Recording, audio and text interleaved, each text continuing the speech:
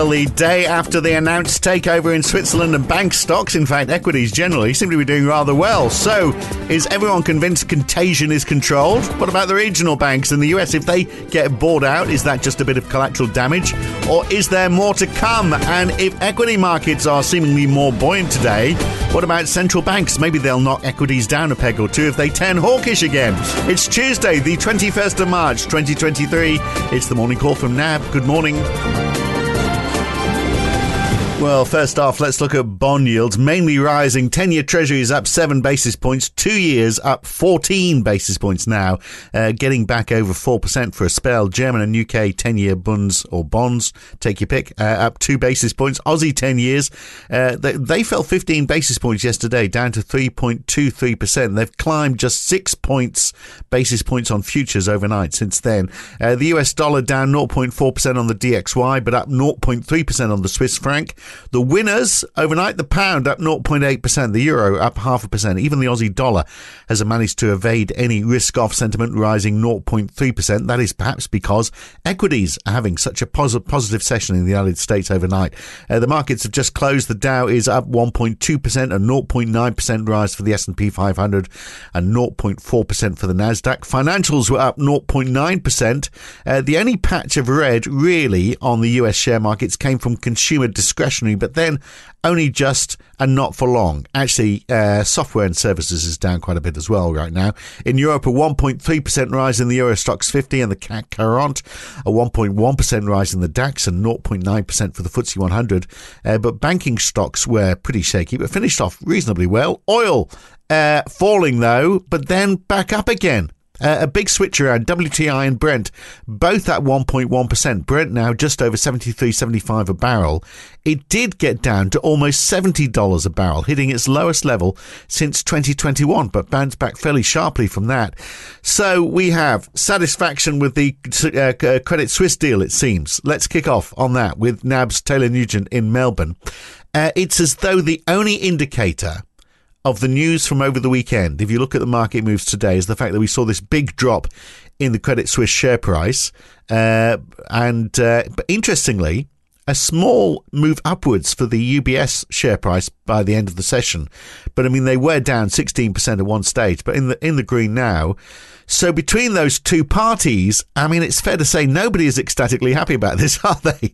But maybe, the broader market, obviously just happy that it has been sorted out, I guess. Good morning, Phil. Yes, those concerns in the banking system and whether regulators have done enough to kind of stem the tide of uncertainty there with the interventions that they've put in place, certainly still dominating. And we saw kind of, a fairly volatile session again, and some fairly wide ranges for rates markets, but kind of as you said there, kind of all in all, equities were higher, and after earlier losses across kind of European banking shares at the open, they did kind of pair losses or move into positive territory through the day. So UBS there, you mentioned, down as much as 16% at one point, which would have been a bit of a concern to regulators, I'm sure, but ending up in the green on the day is kind of, investors kind of sifted through the detail, and some of those kind of concerns shifted a little bit into the background for today, at least, and shifting that focus back towards the US. But I mean, 1.3%, it's not a massive amount of money for what would be a sort of a win, supposedly from a fire sale. So it just shows it's not a win-win, is it? It's as people were saying yesterday, a bit of a marriage of inconvenience, but I mean, not one that anyone's particularly happy with. Particularly those people who'd invested in the additional tier 1 bonds, the AT1 bonds, which are bonds that are, as I understand it, you'll know more about this than I do, in times of trouble, they get converted into equity. So they're high risk bonds. They don't have the security that you get in ordinary bonds. And this time, absolutely no security, because $17 billion worth of them basically written down to zero. So those investors won't get anything. Yeah, so that's certainly capturing a lot of focus and coming as a bit of a surprise that that $17 billion of additional tier 1 notes for Credit Suisse were wiped out, while equity holders did still get something, even if not quite what equities were trading at before this deal. And so those that tier of debt was, it is designed to be kind of more loss absorbing. I guess the surprise here was that it came even though equity holders still did get something, and that, came as a bit of a surprise to a lot of people in the market, expecting that, that kind of usual order of equity holders being wiped out first before bond holders would prevail again. And so,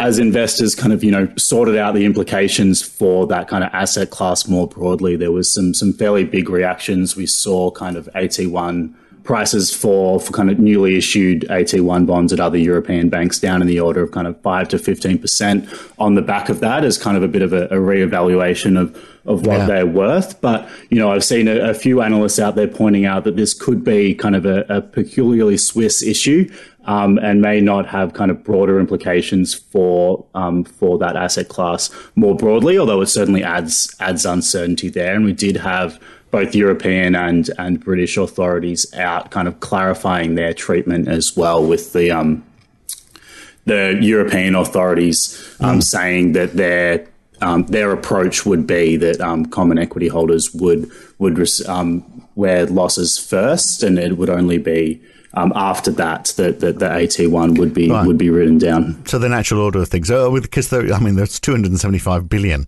Well, as you say, down quite a bit now, but there were 275 billion AT1 bonds out there apparently.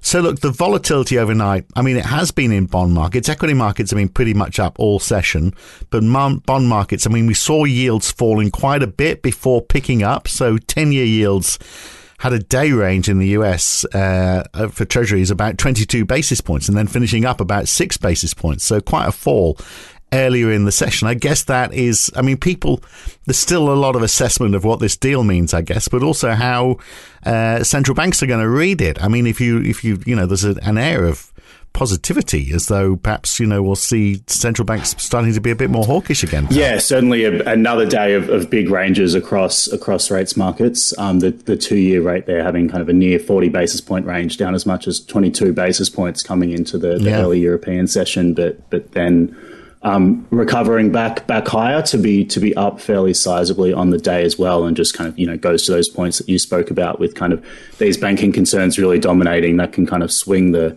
path for central banks quite wildly as those kind of developments are assessed, and then also kind of influencing market conditions as well, kind of adding to the size of the moves that we're seeing.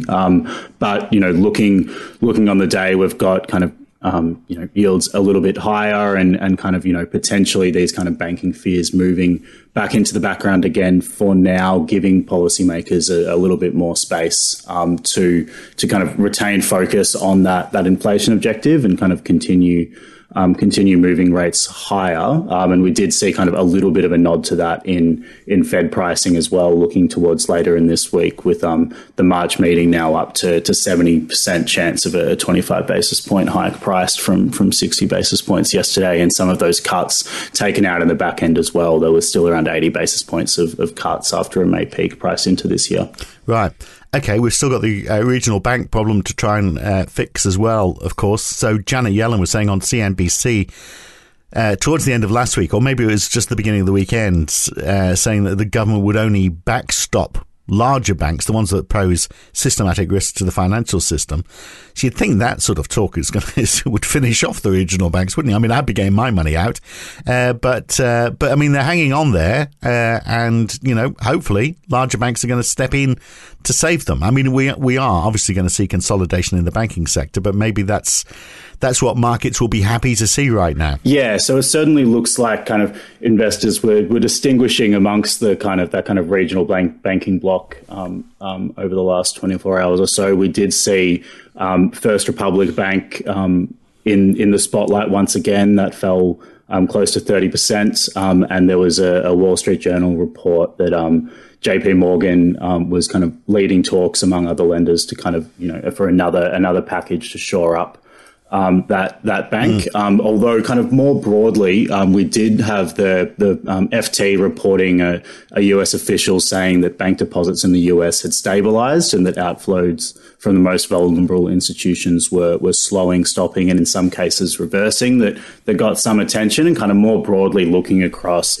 US bank equity prices, kind of 44 or 48 of the regional banks tracked in the KBW bank index were in positive territory on the day. And so it doesn't seem to be kind of broad-based, although, focused still on the troubles at First Republic Bank, certainly. Yeah, but it is a lot calmer, isn't it? Which always gives you that uneasy feeling. Is it the calm before it all hits off again? But, on the other side today, we've got falling oil. I mean, oil is very low now. As I said in the introduction, one sector that's taken a hit in equities is consumer discretionary. I mean, that all sounds like recession fears, doesn't it? So, I mean, could we have a recession that's being brought about by banks rather than by further interest rate hikes? I mean, is that...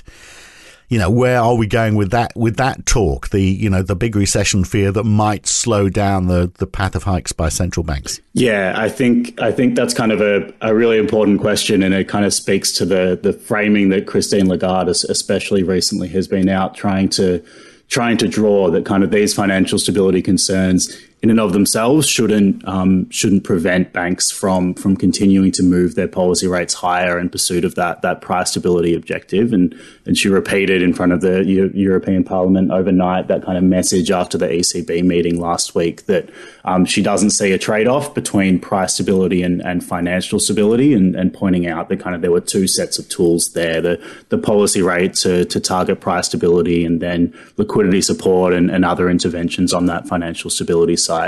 But that's probably not quite that separable, and the channel that this really feeds back through into potentially a lower path of hikes than otherwise is through that credit channel. And if what's happening in the banking system does kind of weigh on credit provision and lead to tighter lending standards, then that does weigh on growth, and that does support kind of a more shallow path than otherwise from the central bank on the policy rate, even if it isn't directly on those financial stability concerns. And so, in terms of those concerns about recession risk, it's just kind of, that uncertainty about how rapid and how large that adjustment is to financial conditions more broadly is probably a key factor there. Plus, those who've got lots of money, got savings in banks, that added to that during COVID, if they've got a little less confidence, they may have a little less spending. So a little less spending at the top end of the income spectrum, that could slow the economy down just enough as well to satisfy central banks. I mean, there could be all sorts of positive repercussions perhaps out of this as far as central banks are concerned. But we don't have to worry about banks in Australia, do we? That was the message from Christopher Kent from the RBA yesterday morning. They are well capitalised with strong liquidity positions. No problem in Australia is basically what he was saying. Yeah, so Assistant Governor Chris Kent did speak yesterday. His speech was titled "Long and Variable Monetary Policy Lags," so a fairly timely talk in the Australian context as well. And that was a clear message in his view, and certainly this wasn't his key focus in the speech, but certainly in the Q&A as well, he didn't seem overly concerned about what's happening in kind of banking markets offshore for Australia. Yeah. That comment that you pointed to there, he also was at pains when asked about what influence this would have to kind of, put what's happening in context. He said, what we're talking about here is a few institutions that were poorly managed, and that while there were some kind of extra stresses and volatility, he did say that a lot of those changes are more modest in Australia than offshore, given the strength of Australian banks that he highlighted in his speech. And in terms of, what it means for April, with, Governor Lowe saying that he had an open mind of what the April decision would be for the RBA, Chris Kent did say it's just one of many things the board will be taking into account when it makes its decision next month. So, it is a factor. We shouldn't be discounting it completely in the RBA's calculus, but, their focus is broader than just those developments, and they do have the luxury of another 2 weeks to watch things develop as well. Yeah, and his talk was about lags in monetary policy, wasn't he? And I think his key point was that particularly in Australia. We've got a lot of fixed rate mortgages, a lot of savings amassed during the pandemic. So why we're not seeing inflation coming down faster? It's because of the lags created by those two effects. But we'll see the RBA minutes as well today, won't we? From the latest meeting, which of course is when they turned a bit more dovish with that 25 basis point rate rise. So,